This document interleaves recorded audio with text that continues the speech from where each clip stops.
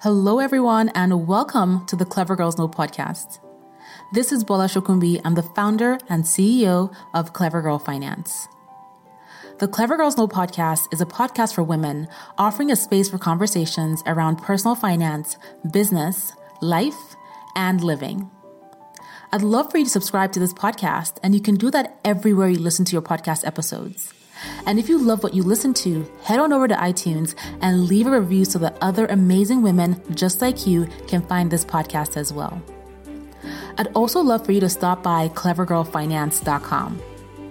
We have new content on the blog multiple times a week. We have over 30 plus free courses. Plus, when you sign up for a course, you can talk to a Clever Girl Finance mentor for free to get encouragement, motivation, or if you just want to have an open, no shame, no judgment girl talk. Finally, check out our YouTube channel. Just search Clever Girl Finance on YouTube. And if you don't already follow us on Instagram, you can find us at Clever Girl Finance. Okay, so let's get into today's episode. Hey, Cindy. Hey, Bola.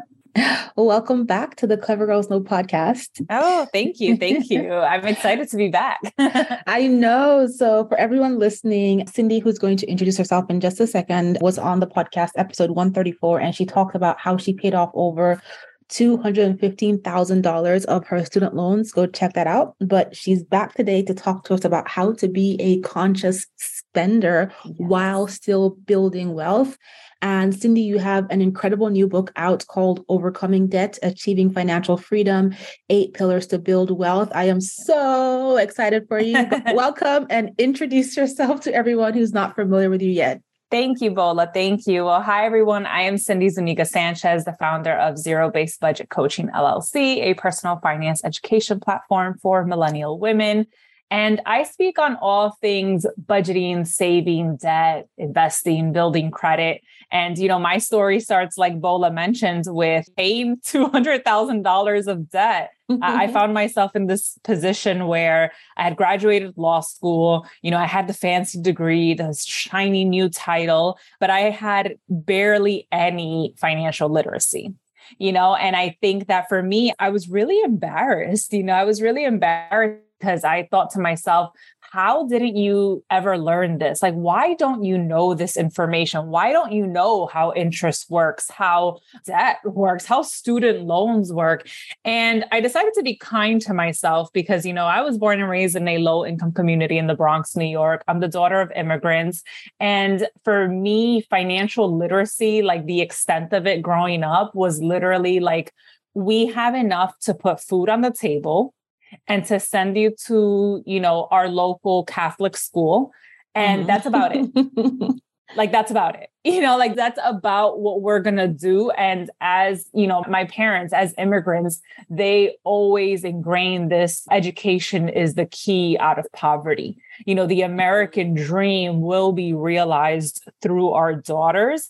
And this is our responsibility. Our responsibility is to put food on the table and make sure they get an education and go fly little doves, go make your way in the world. And for me, that meant going to law school. I thought, for me, there were really two only options. It was either become a doctor or become a lawyer. And I decided that I can't look at blood. So I decided to become a lawyer. But yeah, that's really where just a little bit of my background and kind of why I started my business is because, while I was paying off all of this debt, I came across a lot of information that I wanted to share with my community. I also just wanted to share my story. I wanted to share with people like, look, this is how much I'm putting towards my debt this month. This is how many months I have left that I'm targeting, for my debt freedom date. And the reason why I wanted to do that is because I just wanted to destigmatize this conversation on money. I wanted to make it more relatable, more friendly, more approachable, because Bola, money is the one thing that affects every single person on this planet. And yeah, that's a little bit about my story, a little bit about why I started doing what I do. And it's now actually what I do full time. I left my job as a corporate lawyer last year in May 2021. And I've been running my business now full time. And well, girl, it's a roller coaster, but it's been a really rewarding ride. I love it. Congratulations on everything, your book, going full time, paying off your debt. And we've been following your journey here. You came on to share episode 134. And then after you paid off your debt, you also came on episode 161 to talk about how you are building your investment portfolio. And now you have a book. Yeah. I mean, you guys have been there, like literally been there. It's exciting. Yes. From when I went to your event that you had years ago in New York City.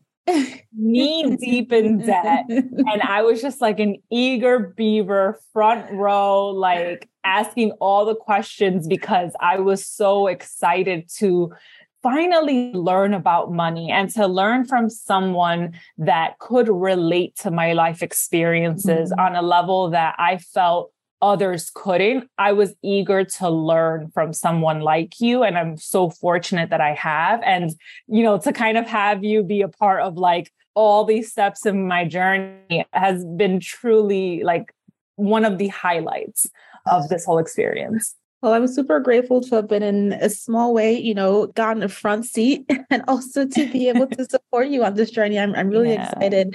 Thank you. You recently wrote this new book called Overcoming Debt, Achieving Financial Freedom, 8 Pillars to Build Wealth. Yeah. What inspired you to write this book?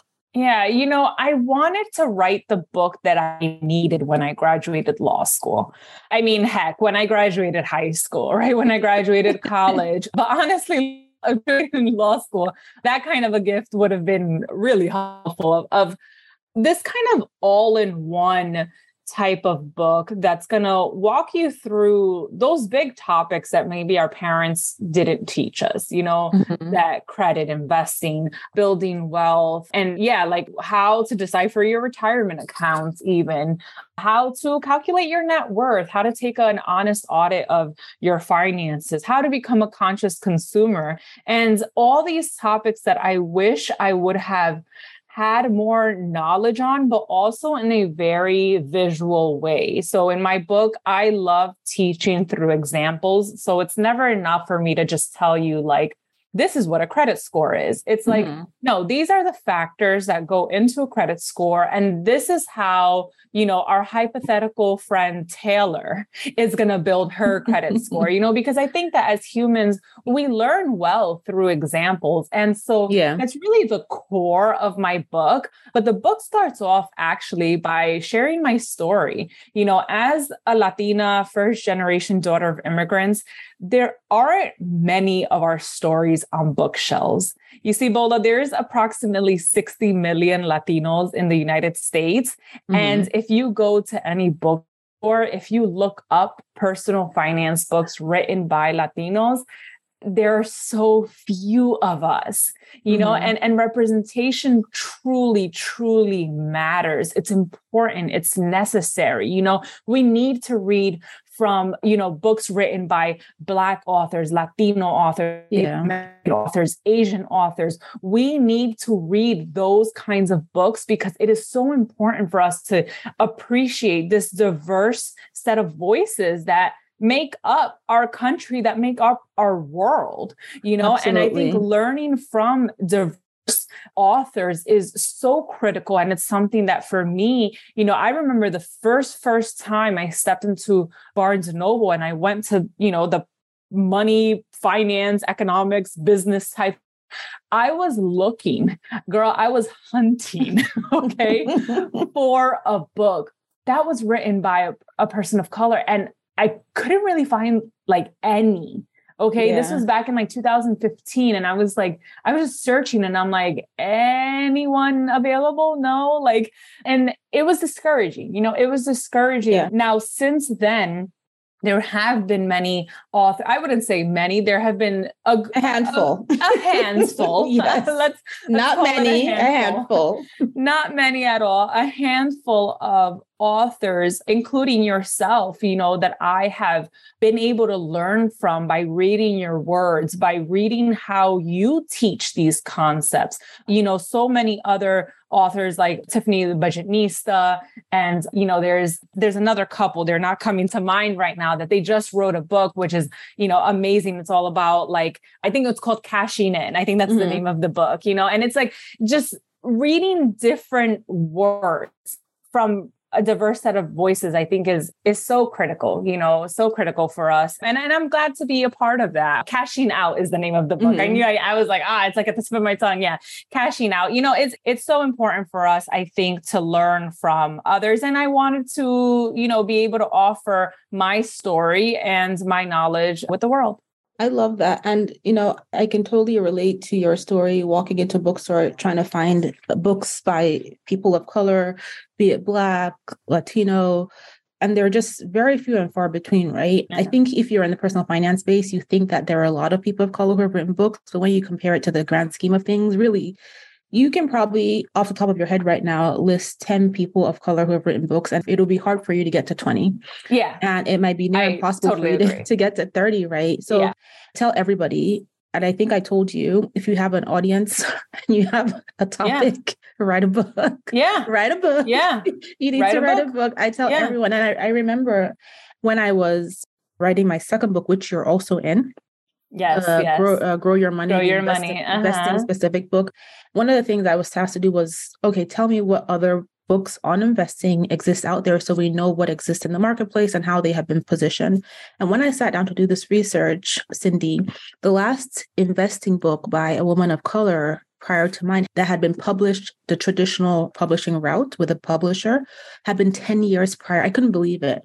I was like, there's no way. It's impossible. Like, it's somebody else has to have written a book. But, so I know that the talent is there. I know that women like you and me exist who have a story to share, who have a skill set to share. So if you're listening to this and you have a book in you, please start to write this book, especially if you're a minority, because your voice matters. We need this representation. We need your story. Our communities, we need to see it. So high five to you on writing this book, Cindy. Thank you. Thank you. Yeah, it's been definitely a labor of love, but like you said, I did similar research when it came to looking for, specifically, I wanted to see, are there Latina personal finance authors? And I found like two. Literally, I found like two. And this is me searching, like very carefully searching. And I found like two others. And, for me, it was like, this is completely unacceptable. I mean, we're a group of 60 million in the United States. And like, how is it that we have less than half a dozen personal finance books written? It's unacceptable. And I need to do something about it. And it's going to be difficult. And it certainly was very difficult for the past year plus. I've poured my heart into this piece of work that now I'm so excited I'm going to be able to share with people. And it does involve sacrifice. It does. But you need to, I've had people ask me, like, what kept you motivated? And I tell them exactly that. Knowing that my book is going to be among the few, but hopefully will start our ability to be able to say many, right? This kind of start of there will be so many more Latino, Latinx, personal finance authors to come, authors of color, of other groups, because it is important. And I think that, we all have a story to share. I completely agree with Bola. If you have something that you can offer the world, which I would argue everyone does, definitely see if a book is in you. And if you have the ability to write one, I would definitely say to go for it. Yes. So one of the angles you talk about in your book when it comes to your pillars to building wealth is how to be a conscious spender. And this certainly contributed to your journey of being able to pay off your law school debt and being able to transition out of a multi-six-figure paying job into starting your own business from scratch. Yeah. But your journey didn't just start with you being, oh my God, I'm a conscious spender, right? No. So I would love for you to exactly. So take us back to your law school days. How would you describe your relationship then before you came to that event and you were front seat and taking notes and asking questions? The Cindy before that, right? How would you describe your relationship with money and how you were spending it? A hot mess, girl, a hot mess. Okay. I mean, I think that in order to really understand why I was the way I was with money, and it's taken me actually years until recently to, writing the book actually is when I started kind of realizing it, is that I think that when you grow up in a low income household and your whole life you're told, we can't afford that, not right now. No, right? Just plain old no. I think the second that you come across some type of disposable income, it becomes very tempting to spend, to treat yourself, to buy the things that you once were deprived on, quote unquote, And so for me, I think it was, really like in college when, of course, I got my first credit card. And I actually got my first credit card my senior year of high school, back when it was legal to go into high schools, which I don't understand why that was ever legal. I mean, now there's restrictions on going onto college campuses, but back when I was in high school, it was totally acceptable to do that. Same, yeah. I signed up for my credit card. They sent me my card in the mail with a cute little puppy on it. And I was like, yes, this is the cutest. Like, I love it. My limit was $250 and $250 I spent. And all of it. And then the limit increased. So I think it was like 500 and then 1,000, et cetera. And before you knew it, I was using that credit card extremely irresponsibly. I would go to the mall with my girlfriends and I was a little bit of a shopaholic, like I couldn't really see something and just walk away from it. I was also that type of person that if I saw, let's say, a pair of flats in one color and it was offered in another color, well, I had to just have the other color as well, of course, Now, to be clear, like this was like pretty like fast fashion type of clothing. This is before online retailership was as popular as it is now. And I'm sure we'll talk about this later. But, back then, like one actually went to the physical mall and I went into the physical Forever 21 and Wet Seal and Express and all these other stores. And I would buy, the cute, inexpensive outfits and the matching shoes and the matching accessories and all of that. Before you knew it, I had thousands of dollars on my credit card and I carried those habits into law school. But the problem was that when I got to law school, in college, I was very much among my peers, like most of us, I went to a public university here in New York, and most of my peers, I would say, were from around the same economic background that I was. That was not the case when I got to law school. When I got to law school, a lot of my friends were from more like middle class, upper middle class, wealthy type of homes. Some of them, had like trust funds. Like I always thought that was like a joke. No, it's not a joke. No, it is have trust absolutely funds. Real life. Like our stories are so mirror image because there was a girl we lived on campus and she was my neighbor and she had a lime green Mercedes-Benz convertible, and around the plate of her car, the thing that holds up the license plate. Yeah. It said, "Daddy bought it. Guess who got it?" Oh my gosh. So I totally understand. I can relate to you in so many ways right now. Yeah. And the thing is that it's like jarring, because it's like, oh my gosh, we could not be more different. And I definitely had that experience in school, classmates whose parents would just send them money. Like what a concept, for their living expenses. Meanwhile, for me, it was like, I was in law school because I knew I needed to get a great job so that I can help my parents financially. Like I could not be more different than my peers. And so with that came, having to buy clothes that's maybe a little bit more expensive, or a nicer pair of shoes, or a nicer school bag, and upgrading certain things, even though I don't have any money to upgrade anything. And so it went on my credit cards. And I started finding, I found shopping as this place of an instant high, I wasn't doing any other types of drugs. So that was my drug. And it was really unhealthy. Look, worse things can be done, right? If you hear from law students, it gets stressful, but I was really damaging my finances, honestly. And by the time I graduated law school, I had about $12,000 of credit card debt. And look, I understand that it's all relative, right? Some people have much more credit card debt, some people have less or whatever it may be. But for me, that was a lot. It was a lot to have $12,000, $13,000 of credit card debt, and knowing that most of that, if not all of it, is from shopping. And it's what do I have to even show for it, really? Wet seal items. My wet seal items are disintegrated in the wash. Disintegrated after one wash. And it's I think that for me, it was really this thing that I needed to confront, but I knew that money wasn't going to solve that.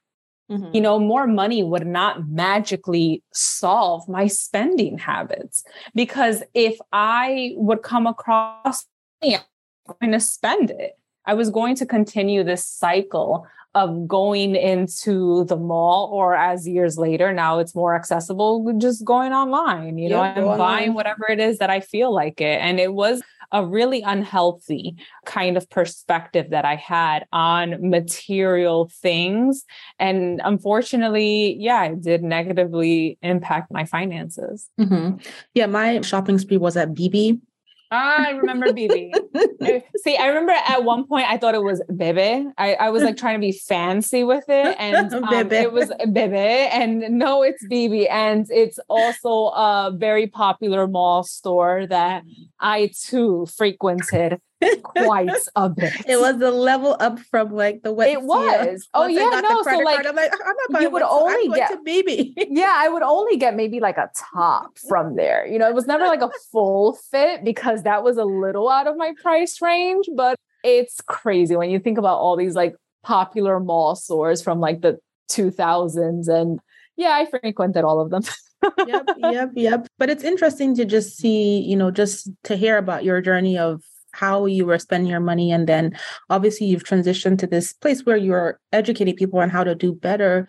But I would also love to hear about your observation about how consumerism in America has evolved in the past decade and how it's impacting our ability to build wealth. I've definitely fallen into that trap of convenience, right? It's so much more convenient to buy stuff. I feel like if I was this age as a mom with young kids, 15, 20 years ago, I would save a lot more money because of the lack of convenience, because I would have to drive everywhere to get everything, and online shopping would not have been much of a thing. But now it's just one click buy. You don't even have to, you don't even have to think about it. You don't even have to plan your route. Just go onto the website. Yeah. You can shop while you're doing your meetings, while you're doing your work, while you're in your bed on your phone. It's so easy. And then your credit card information is already stored. It's already saved. So just click buy. So tell me your thoughts. It's so easy. And I think that's kind of unfortunately, we've gotten to the point that we're so impatient. We're so impatient with receiving things that it's really morphed our minds, I think, in terms of our access to goods. And one thing in particular that to me has definitely stood out in the past 10 years specifically is social media. You see, when 10 years ago, I graduated college in 2012. And that was the year that I started Instagram. I got an Instagram account. I don't know if you remember all those hideous filters, Bola. Those first, I used to use Instagram for my photography. Before it became this thing. Way back then. Your photos, I'm sure, then looked legit. Mine had the Valencia filter on them. And it was terrible, but it was good. It was bad, but it was also what a time, right? What a time to engage really on this photo sharing app, which is what it was back then. But what it's really evolved to, and look, this is speaking as someone who is actively on Instagram and who's built her community on Instagram, is that what we've seen now is, especially with the rise of the other app, TikTok, right, is this really comparison game, right? That we've fallen into where before, let's say 10, 20 years ago, we compared ourselves, and I write about this in the book, we compared ourselves to our neighbors, right? Like the people that we were around, maybe our classmates, notice people that we physically saw.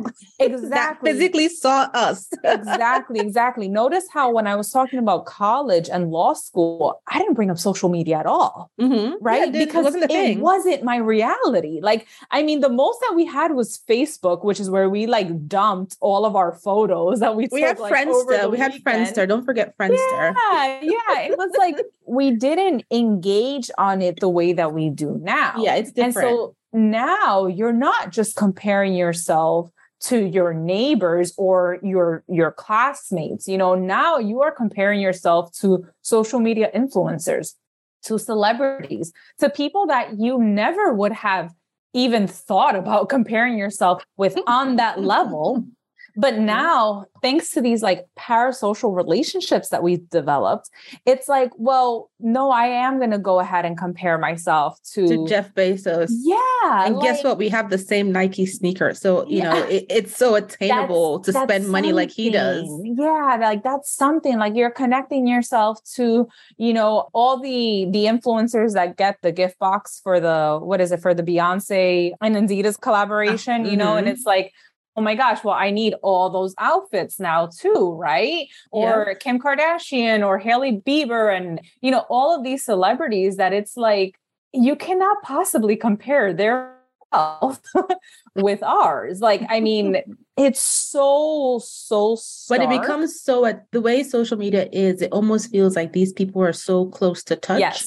And the comparison seems, to you, it makes sense because, that's just Kim Kardashian. She responded to my comment. She's on my feed all day long. Right. But the reality is so stark. But the way our brains work is that it's hard for us to like detach ourselves from that social media attainability to face the reality and the starkness of the difference in our pockets and our lives. Exactly. And I think that let's take it a level back, even like, aside from celebrities, we're looking at just like influencers. And so I think that's the issue, right? Is that you look at an influencer that looks like you, maybe has a similar background as you do, but except that she's able to do all these shopping hauls. And that does influence you. You might say like, oh no, I'm unfazed by social media influence. No, you're not. No, we're all influenced. We are all influenced, especially if we're seeing this constantly. Throughout our days. Like we're human, and it's not something to feel ashamed of. It's just something to acknowledge. And I've found myself in that trap so many times. There are things that I own that it's because, like Instagram made me buy it or TikTok made me buy it. Now, I'm not going to lie. I've found some pretty good stuff, right? But, at the end of the day, that is something that we are spending our money on. And I think what we need to be very mindful of is the activity really getting me closer to my financial goals? Or is it moving me further away from them? And I think that's the thing that we don't have that time to process a lot of times. We don't have the time to analyze or to ask those questions the way that maybe we would have, let's say 10 years ago, because everything is so quick. I mean, you just click like the shop button. A lot of times you can just click what the influencer is wearing, hit the little tab, it pulls you up to the actual page and boom, you insert your credit card details, in 2 or 3 business days, it's at your front door. Or next day. Yeah. I am proud to admit that I have never to this date bought anything like that on TikTok or Instagram. I'm so proud of myself. I have not either. I don't have like my details logged into like Instagram. You know how if you can like save your credit card information and all of that. I don't trust that entity. I was just going to say, I also don't trust that, but yeah, so I am proud to say that I have not done that, but I am not, I will admit I have purchased some things because I've been influenced. And I think that, a lot of us do, and it's okay. Like we're human, but again, I think it's just recognizing like, Some of us, we're on social media really kind of like all day. We'll check it in the morning, we'll check it during lunchtime, we'll check it after work, maybe on our commute back home, maybe right before bed. And it's like, so about it, you're seeing all throughout your day, you're being exposed to thousands and thousands of advertisements every single day. This is another piece of information where, just 10, 20 years ago, the average human was being exposed to X amount of advertisements. I mean, the amount has beyond doubled, if not tripled, what we have been exposed to. Why? Because of the internet, because of social media primarily. And I think that, it is important for us to have these conversations because, especially as someone like me who, kind of was a bit of a shopaholic, it can be really tempting and it can be difficult sometimes to like peel yourself away from that. Yeah, I agree with everything you said. I mean, for me, I'm not on TikTok. I don't go on TikTok ever. It's just not something that I never got sucked into. So I never get the TikTok things, but Instagram I'm on. And there are just certain things I don't want to see on Instagram. I don't want to see it because they're distracting. Yeah. It's stuff that makes me think about it later, even though I would never have considered it in the first place. Yeah. And I think that, like you said, it's unavoidable, right? We're going to be on social media. Even if we don't want to be on social media, we're going to have to be because we want to monitor what our kids are seeing and doing on there, understand what the trends are and all that stuff. Yeah. So I think because there's not this excessive impression of social media upon our lives now, we also need to have an excessive focus on our goals to stay on track and stay balanced. Because going back to the example we talked about, looking at influencers, looking at celebrities, I watched a woman on YouTube who said that she doesn't even look at influencer celebrities, that she was looking at other stay-at-home moms on Instagram with regular women, not celebrities, not influencers, but women who either come from money, are extremely wealthy, and are now stay-at-home moms or married into wealth, whatever it might be. And these women were living their lives in the Maldives, and she was comparing herself to these millionaires and billionaires that were quote unquote stay-at-home moms. Yep. Looking at their kitchens, looking at their that's the thing is that we're comparing and she's like, wait a minute. We're comparing ourselves to people that in our brains are saying like, yeah, you should be like them. They look regular, but guess what? They are not regular. Right? Yeah. It's something that it is really interesting. It's something that I've certainly found myself doing as well. And that's why I think it's important for us to acknowledge and talk about it because we all fall into it. It's part of our lives, right? And it's we've all made mistakes. Like I've definitely got caught up in wanting something because I saw somebody on YouTube talking about it. Yeah. But one of the things that really helps with having this conversation with my friend is that I just love watching their regret videos on YouTube. Yeah. I love I love watching like what not to buy kind of videos. The regret videos. Yeah. There's a particular blogger, I will not mention any names here.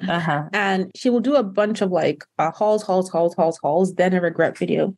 So I got used to her flow. So I will watch her haul videos and she'll be so excited. I'm like, this is going to be in her regret video. This is going to be in her regret video. So I was telling my friend, she has a new regret video. Let's see what's going to be in it. I bet you this is going to be. And like 75% of the things I said were going to be in that regret video. We're in the regret video. Nailed it. I'm like, good thing I didn't buy any of that stuff.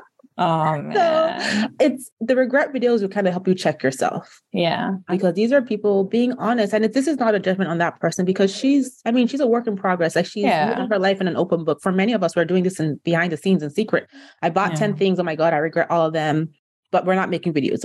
She is. So it's not a judgment on her. It's just and she's coming to the awareness. And I've also seen influencers who have gone through the phase of buying so much stuff, hauling regrets. And they eventually get to this point of, this is not sustainable for the life I want to live. Right. I'm leaving social media.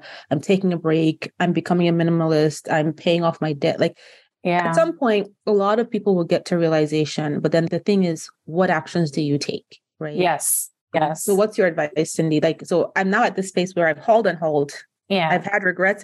I wasted a lot of money, but I realized, okay, this is not sustainable. I cannot achieve my goals like this. What do I do?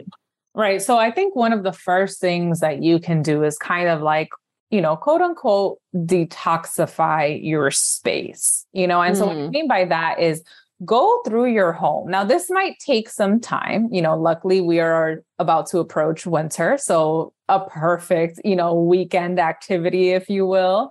go through your home, each room, go through your bathroom, your living room, your kitchen, your bedroom, and start decluttering. A lot of times people, they associate decluttering with minimalism. And yes, they both very much go hand in hand. And then they may, the person may think, well, I don't want to be a minimalist. And well, I'm not asking you to. I'm just asking you to start being a little bit more critical of what it is that you own. So go through each room, maybe you do one room a day kind of thing, right? You write out a list. I actually talk about this specifically in my book because I think it's so important for everyone to do this. Whether you consider yourself a minimalist or a maximalist, it doesn't matter, right? It's just try to first be very critical of what it is that you own and look at all of your items, kind of gather them if you can or whatever it is, and start setting aside the things that you're like, this doesn't bring value to my life, right? This doesn't really, let's say, spark joy like Marie Kondo famously coined, right? And for example, with your kitchen, if you see that you own 2 can openers, girl, you don't need 2 can openers. Maybe we keep 1, right? Well, in my house, we need 2 can openers because I have a left-handed can opener for myself, and then everybody else uses the regular can opener. I'm just kidding. Look, if that is you, okay, or if you have like a bedazzled can opener, that's the counter attack, right? Exactly. The thing is that you have to just be honest with what works for you. Like for some people, they need the whole set of, 10 knives, for example, right? In their kitchen. Like they actually make use of all of that. But if you're a regular person that really needs maybe, let's say, like 3 knives, like a paring knife, a chef's knife, and kind of like a, all-in-one type of situation, then the rest, maybe you can declutter. I mean, I know it sounds so trivial, right? Like, oh my gosh, I can't believe we're talking about like knives and, utensils in the kitchen, but that's how it starts, right? Like, start there, go through your pantry. I know you have expired items in there. I know you do. Go look at the items, look at the expiration dates, and toss the things that are expired. If you have a surplus of certain things, in your kitchen, your bathroom, whatever it is that are in like very good condition, can you donate stuff like that? Shelters are very much in need for basic supplies. Here in the New York area, especially in the New York area, we are experiencing a migrant crisis, right? Where like so many people that are fleeing their countries are, some of them, unfortunately, not even by choice, they are being sent to states like New York, and they come with nothing. Like they don't have anything. Yeah. They need clothes, they need supplies. Can you go through your closet and make an honest assessment of, I don't really wear these items anymore, or these are like my aspirational pieces that, I wanted to wear, but they still have the tags on them. So start by going through your home and kind of detoxify yourself of stuff. And then look at what is it that you kept and why do you like that? Whatever it may be, let's say a great fitting pair of jeans that you decided to keep. Well, why did you keep it? Well, I like how it fits. I like the feel of it. What about that sweater? I love the color. It complements me really well. It fits me well, right? All these things. Because when you start really understanding what it is that you are actually using, I mean, see, that's the thing. That's what it comes down to, is that we buy so much more than we will ever use. And I think that I think that when we come to this point of being really honest with ourselves, that is when you start becoming more critical of what you will bring into your home. I started my kind of minimalism journey, if you will, when I was a first-year associate at my law firm. I had graduated law school. I had a ton of credit card debt, and I realized that I needed to figure things out, but it wasn't going to be enough for me to just pay off my credit card debt. Like I really needed to get to the root cause of my problem. And for me, it was just the accumulation of stuff. I had a studio apartment in Harlem, and I had enough stuff to comfortably fit like a 1 to 2 bedroom full-size apartment. Like that's how much stuff I had that was just like crammed in my closet. And so I took things out and I started filling up those like black construction bags kind of, right? Started just filling them up with stuff. Some things I donated, some things I actually was able to resell. which is a great way to make, maybe some additional cash, right? And then other things I did have to toss, things that were either like stained or really old or whatever it may be. And so you make your piles, right? You make your piles of what you're going to keep, what you're going to sell, and what you're going to donate or what you need to toss. Make your piles. And that's how you start, because a lot of times we'll want to jump to you just need to start asking yourself the questions of what am I going to bring into my home? We'll get there, right? That's part of this equation. But first we need to start with where we are in the present. Okay. So once you kind of have a good idea of that, and you have a good idea of what it is that's in your home that you actually do value, then we can go on to the next phase, which is what are we going to now bring into our home? So the next time that you're tempted to buy something, instead of just buying it, first of all, ask yourself, do I value this, right? Like, is this something that is going to add to my life in whatever way? Get very, very critical and get very honest, because no one else is going to be monitoring your decisions but yourself. Yep. And then you're going to want to do something called cost per use, or the cousin of cost per use, cost per wear. So for example, you go into a store and you see a really cute pair of boots, right? First of all, do you need these boots, right? Do you have something that looks just like it in your closet? Is it something that's going to complement, various outfits? Is it comfortable, right? If you're going to buy like 5-inch heeled pair of boots with a skinny little heel, and the boots are, let's say, $500, I'm sure they're beautiful, but are they practical? Only you can answer that question, right? And so from there, you're going to want to calculate cost per wear, which is take the full price of the item and divide it by the number of times that you believe you will reasonably wear them. So let's continue with the example of the $500 pair of boots. Now, this is a very expensive pair of boots, right? Which means that with more reason, you should really, really be thinking about it. And if you're like, well, realistically, I'm only probably going to wear them like on the weekends because they're really special. So let's say maybe, realistically, no more than 5 times this season would I wear those boots.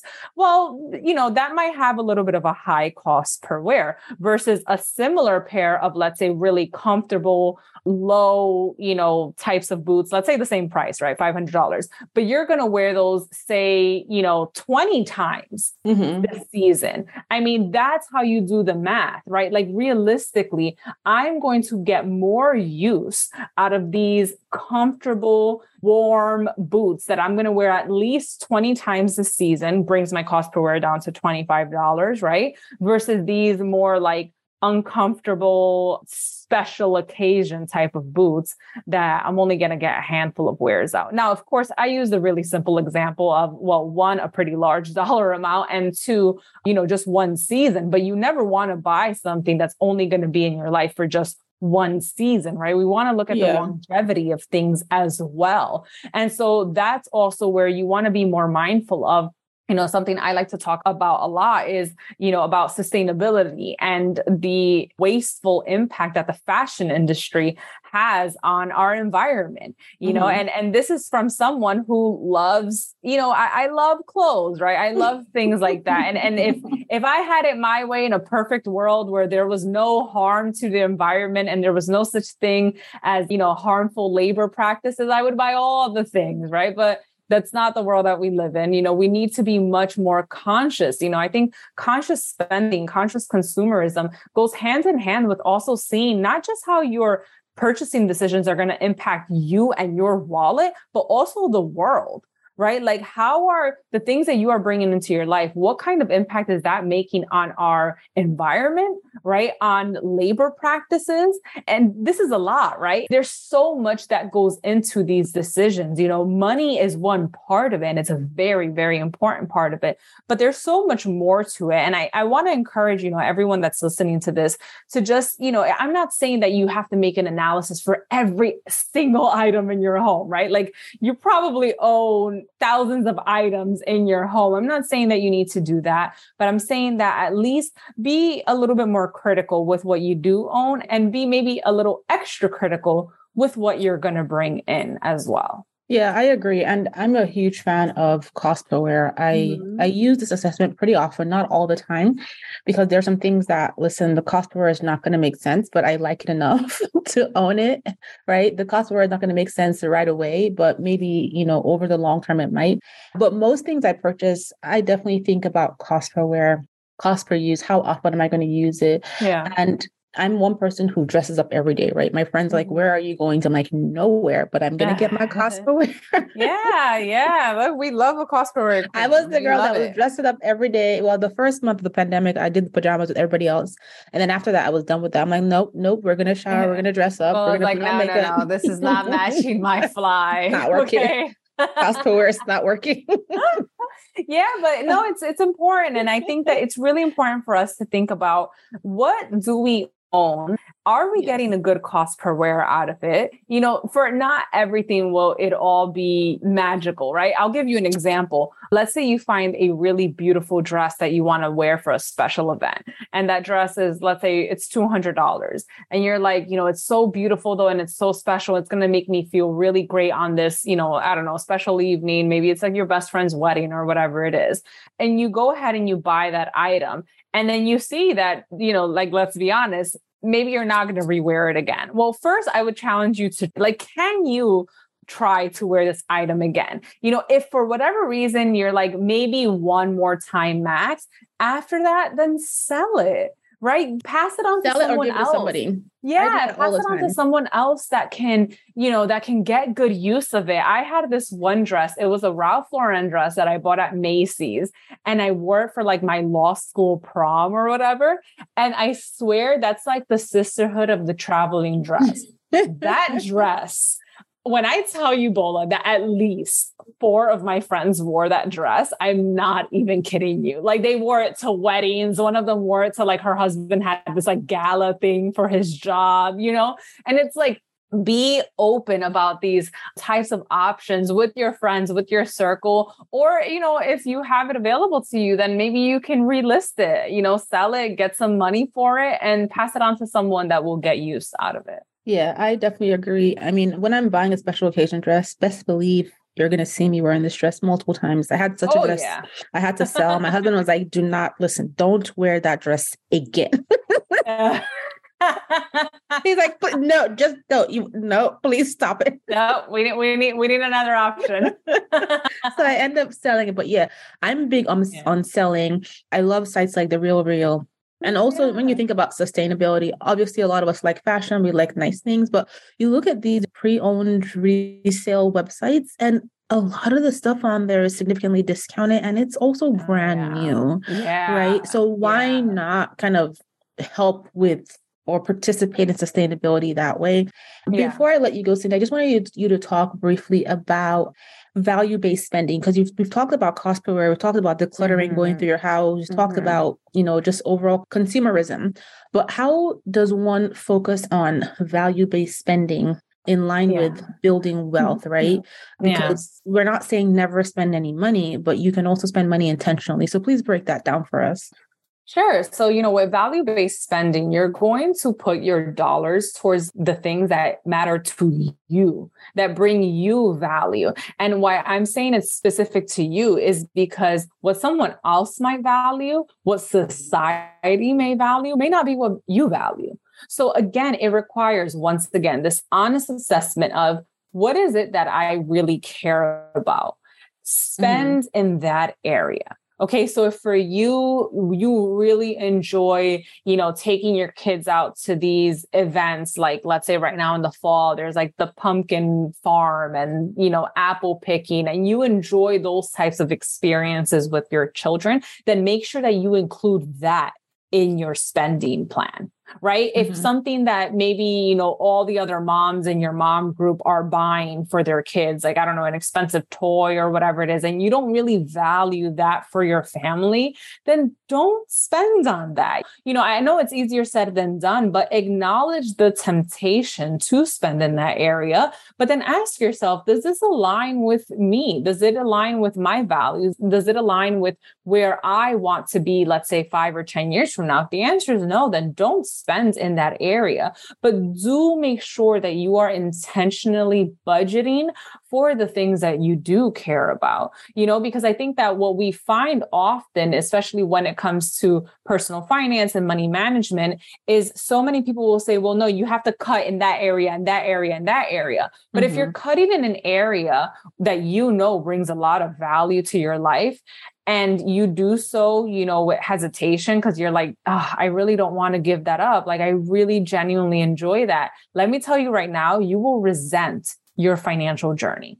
Yeah. You will resent the progress that you're making and the moves that you're making, because it's not going to be aligned with you. And I'll give you an example. For me, for example, I don't care to buy a car. Like, I don't value that item, right? And I know most of America does. I mean, we're also a very car, friendly type of culture here. And for me personally, I really value walkability and more kind of cities where I can access things pretty easily, like shopping and groceries and things like that. And so I am not going to spend on a car, but maybe I am going to spend on an apartment that's going to get me closer to the things that I value, like, walkability, for example, right? That's one example of something that is true to me that I know is important to me and to my husband. But, for someone else, they might say, well, I'm okay with spending a little less money on housing,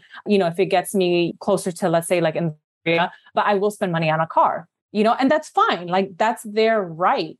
But you need to, again, ask yourself, like, what is it that's aligned with me and my values? Spend in that area, and in everything else, cut it, right? Like, I'm not saying you need to cut it dramatically, but cut in those areas that don't bring that sort of, added value in your life.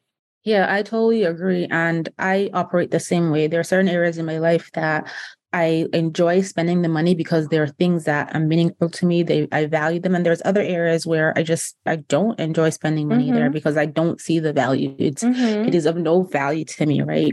Yeah. So thank you so much for sharing that. You have to tell me, has your Clever Girl superpower been updated? What is it now? I think my current Clever Girl superpower is focus. I think that I'm in this season of my life that the past year has really been marked by focus. Writing the book has, really taken a great deal of focus and discipline, which I believe was my past Clever Girl superpower. But I think that with focus, I think all of us can really look to what is it that we want to concentrate our efforts on in this season of our lives and stay true to that. So for the past year, it's been writing my book. And right now, my focus continues to be on sharing the book, with the world. I think that a lot of times, especially nowadays, we are taught that multitasking and spreading ourselves thin is the way to go, right? We have to do all the things and we have to do all the things at once. But I would challenge you, is there one specific area in your life that deserves your attention in this season? Well, then focus on that. And I think that for me, being able to cut out the noise, me, especially someone that has always had 500 million things going on, and being able to instead just pour myself pretty completely to this project has been an incredible strength. And it's been something very different, very unlike, the things that I've done in the past. And I'm definitely proud of it. So, of course, with that, right, there's immense privilege of being able to kind of dedicate your time to just really one main project. And maybe that's not the case for you. Maybe for you, it's something like, well, I really want to focus on being more intentional with being a better partner, right, to my spouse or my boyfriend or my girlfriend or whatever it may be. Well, what can you do specific to that? Right. I think the theme of today's episode has really been operating from a place of intention and being really mindful. And I think that has definitely been the case when it comes to me focusing on my book, which I have been for the past year. And it's been hard, but I'm proud of it. I'm proud of it. I love that. I love that. And then finally, please tell everyone where they can find your book, where they can keep up with you, remind us of what it's called. Yes. So you can find Overcoming Debt, Achieving Financial Freedom, 8 Pillars to Build Wealth on Barnes & Noble, Target.com, Amazon, of course, speaking of convenience, and also my website, zero-basedbudget.com/book.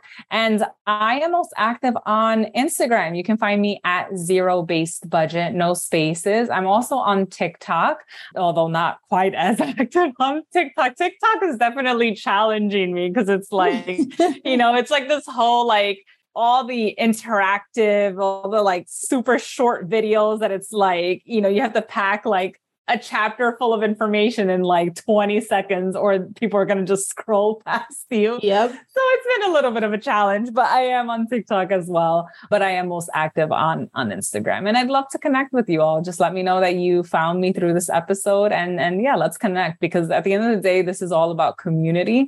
And I think that it's really important that we build wealth in community.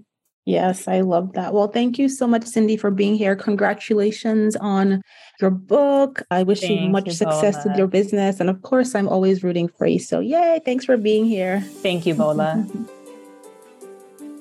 Thank you so much for tuning into this episode, and I hope you enjoyed it. If you've loved the episode, but you don't yet subscribe to the podcast, you can do that everywhere you listen to your podcast episodes, and head on over to iTunes and leave a review so other amazing women just like you can find this podcast as well. Thank you so much for being here, and I'll talk to you on the next episode.